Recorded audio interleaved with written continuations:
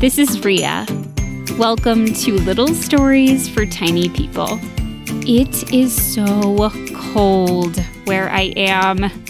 There's frost on the windows and a howling wind, but I'm huddled inside my little studio, and I've got a fire in the fireplace, of course, so it's nice and cozy. And this is exciting.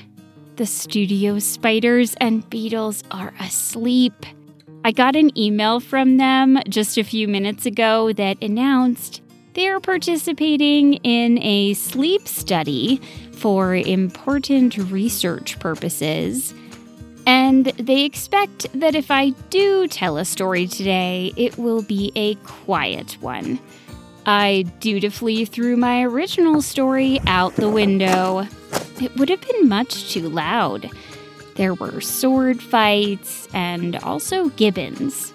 This new story, it's perfect for sleep. So cozy up with your blanket, settle in, and get ready to hibernate. Our story is called The Tale of a Tree. Remember, there are no pictures. You'll have to imagine the pictures in your mind. You can imagine them however you want. Okay, here we go.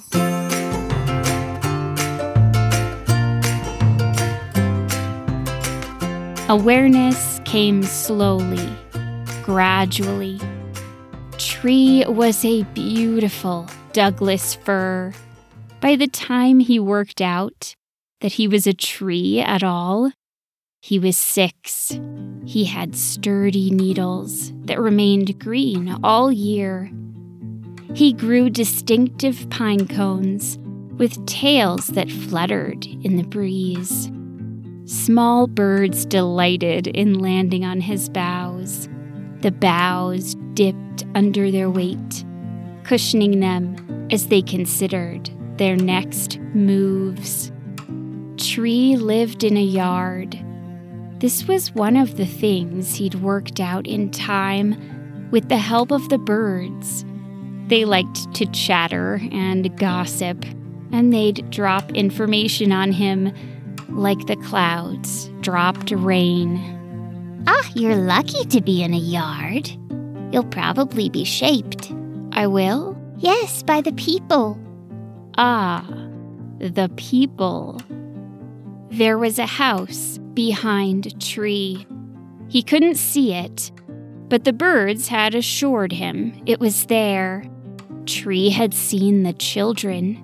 They liked to hide beneath him during games of hide and seek. The older children knew it wasn't a good hiding spot.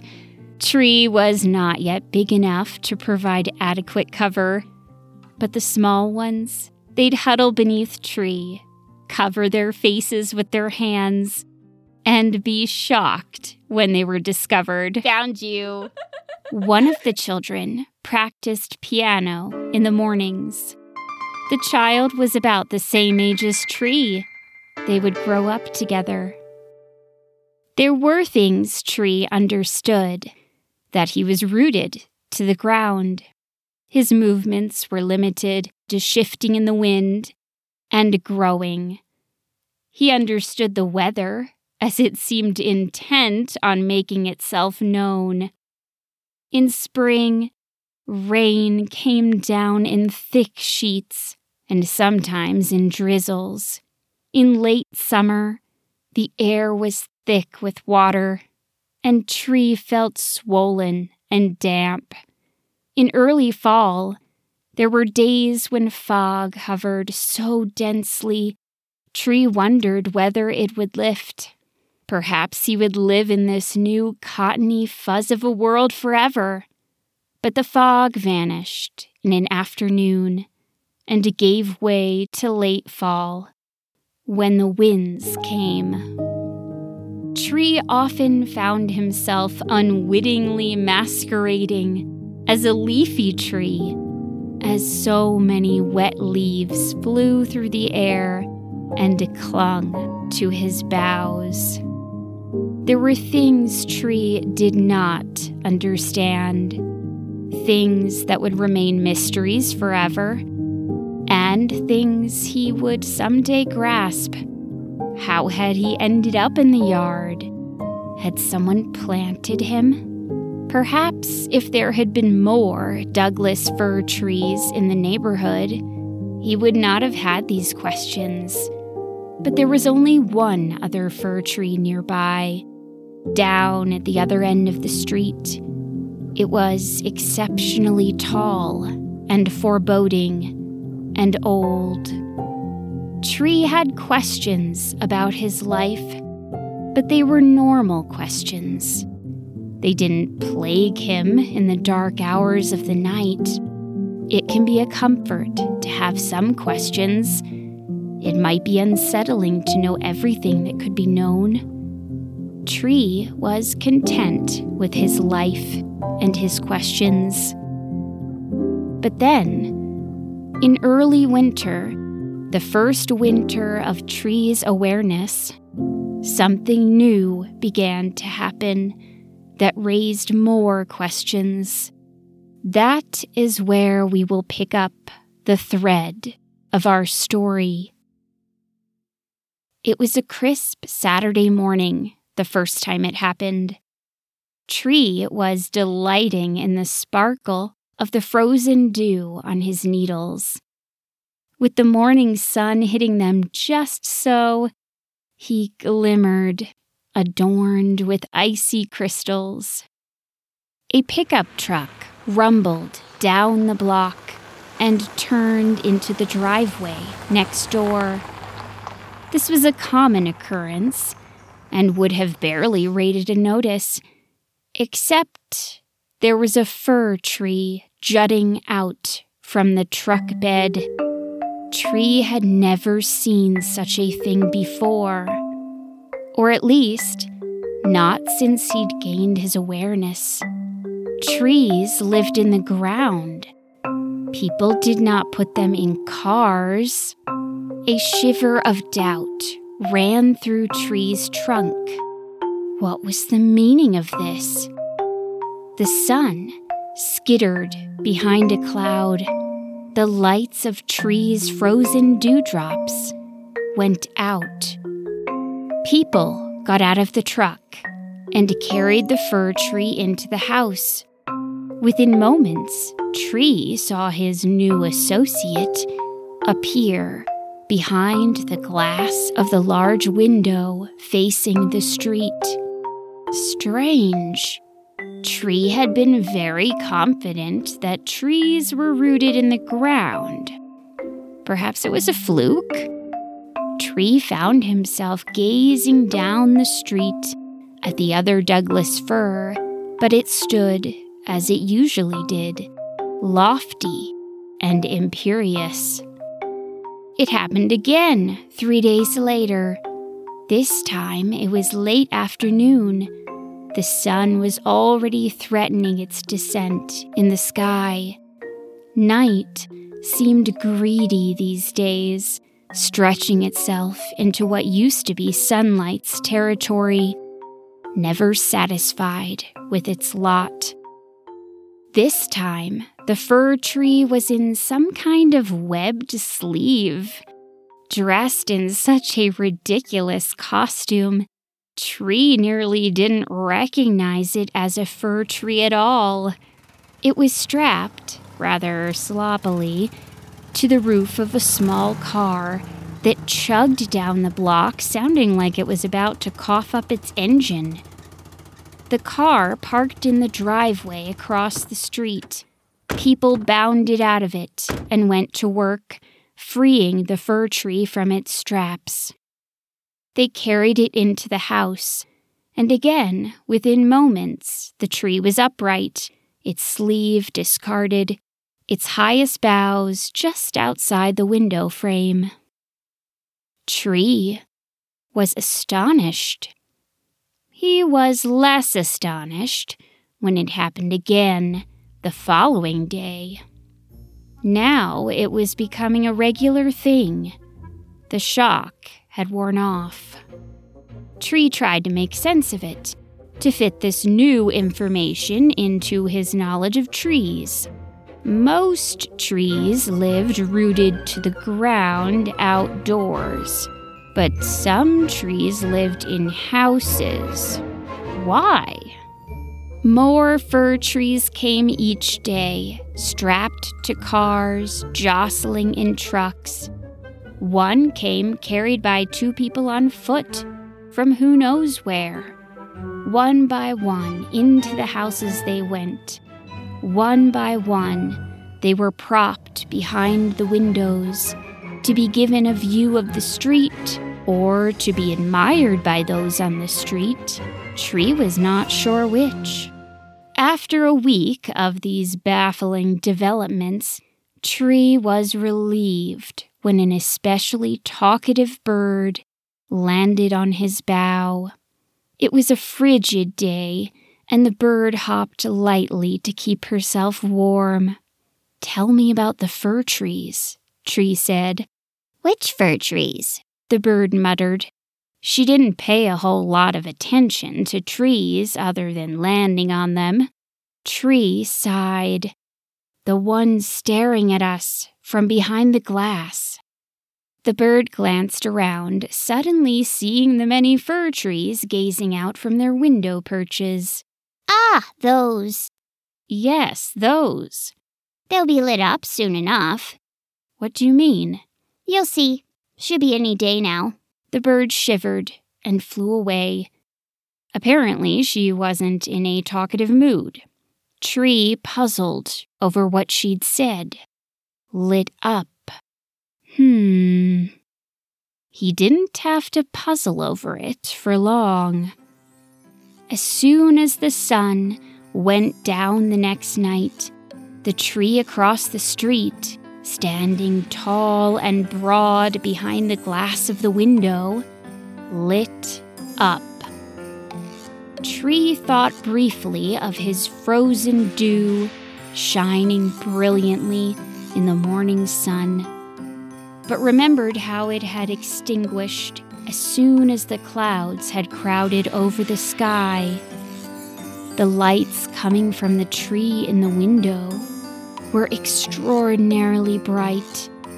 They seemed to have no relation to the sun or the moon.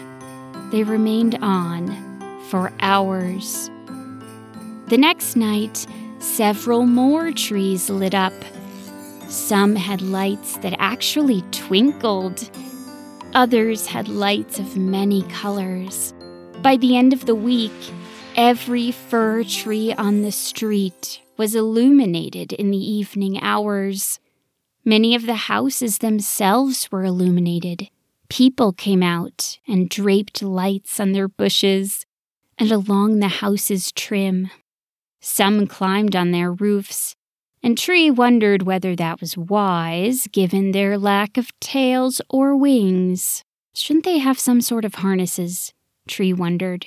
But they made quick work of it, and only one of them got too close to the edge of the roof. Whoa. Oh, that was The close. entire neighborhood seemed to twinkle. Tree remained shrouded in darkness, with only the moonlight to provide the mildest sheen to his needles at night. Jealousy crept up on Tree, like night creeping up on day. He didn't even notice it until it was upon him. It came all at once, on the day the weather turned. It had been a rather mild winter, cold and damp, but with pockets of sun in the afternoons. But on a Tuesday in December, the sky remained a deep gray throughout the daytime hours, and the moon chased the feeble sun from the sky without mercy. Sleet burst from the clouds, coming down in thick sheets, pelting Tree for hours on end. By the time the sleet subsided, every single one of Tree's needles was its own tiny icicle. Tree felt himself become brittle. He shivered uncontrollably. That was when he felt the jealousy fill his roots and ascend through his boughs. As he stood there, blanketed in cold, unable to escape the elements, his fellow fir trees seemed to peer at him. A subtle shift had taken place over the last few weeks. All of these trees had been newcomers, each one a curiosity to Tree, who had been there long before any of them. If anyone belonged there, it was Tree. But somehow the tables had turned. These newcomers all looked alike, with their decorations and their string lights. There were dozens of them, up and down the block, and together they formed a kind of club, of which Tree was not a member. He had become the odd one out. He had become the curiosity. Tree shuddered in the relentless wind and allowed envy to envelop him. Oh, how he wished he could be warm inside a house, with a fire going nearby. Not too near, but near enough. He imagined being tended to. He imagined being decorated. Instead, his boughs drooped under the weight of their icy sleeves. Why haven't I been taken inside? Tree wondered. What's so different about me? These questions tormented Tree for weeks, but their answers remained out of reach. A blizzard came, dumping a foot of snow on Tree. The other fir trees remained inside, warm and dry. Tree remained rooted in the ground, unable to see the difference between himself and the others. Then the most distressing thing happened. The car that parked near Tree each day came around the corner in the late afternoon, carrying a fir tree on its roof. It parked just a few yards from Tree. Tree had thought perhaps he would be spared this indignity. He was not. The people grappled with the fir tree and trudged out of sight into the house. Tree heard the door shut behind them. He could not see the house. He could not see the picture window that gazed out at the street, gazed out at him. But Tree knew that this new fir, this duplicitous cousin of his, had an unobstructed view of the yard. Why me? Tree wondered from beneath a blanket of snow. A few days later, the sun peeked out from the clouds, long enough to melt the snow and heat the air.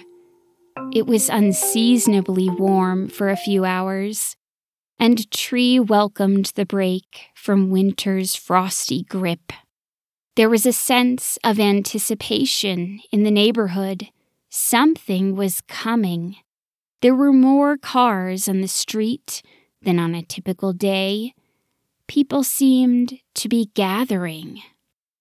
Tree could tell that the other fir trees, the ones bedecked with string lights and little objects suspended from their boughs, he could tell they were part of the excitement. He felt so plain, so uninteresting. He imagined a tornado could wander through town, pluck him up, and no one would even notice he was gone. A bird landed on Tree and began preening itself. She puffed out her feathers, hopped lightly a few times, and came to a rest. I've been asked to deliver a message to you, she said, leaning towards Tree's trunk. A message? It's from Grandfather Fir. Tree had never heard this name. There were still so many things he did not know. But even so, he instantly knew to whom it referred. Tree gazed down the block at the soaring Douglas fir, easily 3 times Tree's height. What does it say? Let me get it. The bird ducked her head beneath a wing and retrieved a small curl of paper. I wrote it down so I wouldn't forget. Tree felt as though he were on the cusp of a great understanding. The bird read from the paper. Tell the sapling not to worry. I've seen him shivering in the wind. He needn't be jealous of our brethren behind the glass. Tell the sapling to see the gift of roots. The gift of roots, Tree wondered. What else does it say? The bird shrugged. That's all. Shall I send a message back? Questions flooded Tree, but he didn't know which were important and which to toss aside. No, thank you. The bird said its goodbyes and flew off, Bye. eager to enjoy the fleeting warmth. Tree looked down the street at Grandfather Fir, puzzling over his message. Tell the sapling to see the gift of roots. That night, darkness descended early, but the lighted trees gave the appearance of a blanket of fallen stars. Music drifted through chimneys, as did the aroma of home-cooked meals. Tree stared at each ornate fir, encased in glass, overlooking the street like royalty looking down from a throne. Tree tried to glimpse Grandfather Fir, but all of the twinkling radiance made the unlit giant a shadow in contrast. Then the door of the house eased open behind Tree. He heard the people bustling down the path. Within moments, Tree felt the familiar, light tug of a spider web traversing his branches.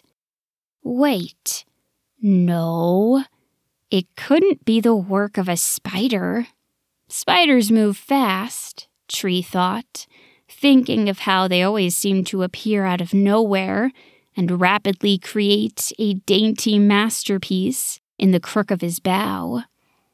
But they do not move this fast. It was not a spider web. It was shimmery tinsel. Tree felt the warmth of bashfulness travel into his needles. Someone held a coil of string lights and wound them around and round Tree's branches, tickling him. It could not have been more shocking if a tornado had plucked him up. Tiny fingers reached upwards, leaving sparkling ornaments swaying from Tree's twigs. After a few minutes, Tree was covered bough to bough in trinkets suspended from loops of string, with popcorn laced on floss, with a star upon his highest bough.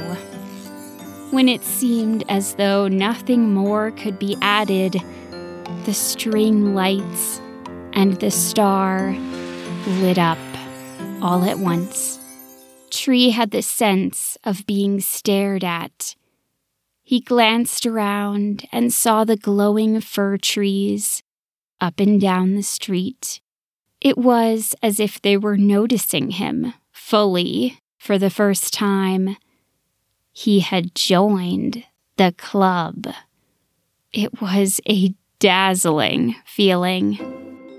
The next few days were filled with festivities, music, and a sense of celebration.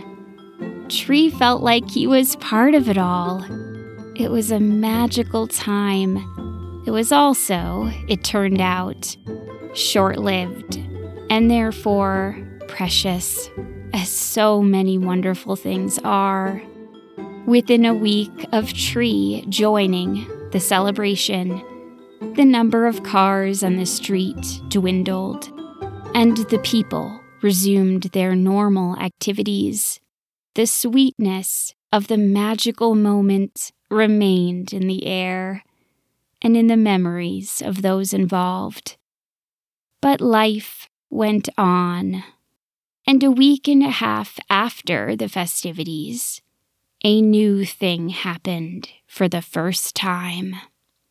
The door of the house opposite Tree swung open, and the tip of a fir tree came trundling out, carried by a person.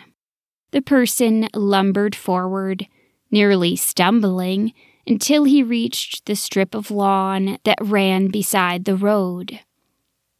The person dropped the tree to the ground. It was completely bare. The person turned and went back inside and shut the door. Tree was astonished. He tried to make sense of it. Most trees live outside, rooted in the ground. Some trees lived inside, tended to by people, and some of those trees were set at the curb. Tree was less astonished when it happened the following day and the day after that. One by one, each regal tree was taken down from its throne and deposited at the curb. A chugging truck came and took the fir trees away. On a chilly Tuesday morning, the door behind Tree opened. Tree heard movement and rustling, and suddenly the Douglas fir trundled into view. This was Tree's chance. He had to find out what was going on. "Psst," he whispered. He didn't even need to do this. The Douglas fir was already well aware of Tree, having watched him for weeks through the window. "Farewell, friend," the fir said. Tree noticed now how enormous this Douglas fir was, how mature. It had lived years beyond Tree. It had likely seen much in its time. "Why can't you stay?" Tree whispered. "My work is done." "But I loved my job. It was a great honor." That was all they could exchange before the fir tree was settled against the curb, awaiting unknown travels. Grandfather Fir's words came back to Tree. "Tell the sapling to see the gift of roots." Over the next few weeks, Tree watched his cousins leave their glass cases. Soon, they were all gone. Only Tree and Grandfather Fir remained. Only Tree and Grandfather Fir would grow over the course of the year and witness the performance all over again. The gift of roots, Grandfather Fir had said. Tree thought of the departing fir tree's words. It was a great honor. How to square these sentiments? Tree pondered this for a long while, never reaching an answer. A familiar question bubbled up from his roots. Why me? This question visited him again and again over the chilly weeks that followed. In time, daylight began to chase away night, the balance of their annual game shifting with the seasons. Tree felt his bewilderment recede, along with the darkness of winter. Tree understood little. But now he knew enough to know some mysteries would remain. He accepted that this, why me, would likely be one of them.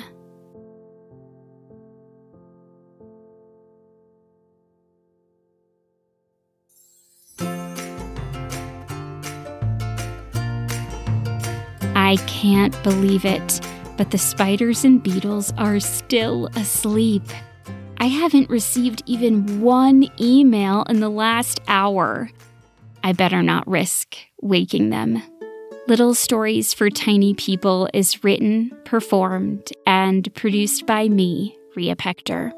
My in-house tech director, Peter Kay, runs my website and puts my stories on the internet for all of you to enjoy. You can visit my website to find my 2 picture books, Little Hedgehog Goes to School and Little Fox Can't Wait to Dream, as well as t-shirts and more. Thank you, as always, for listening in.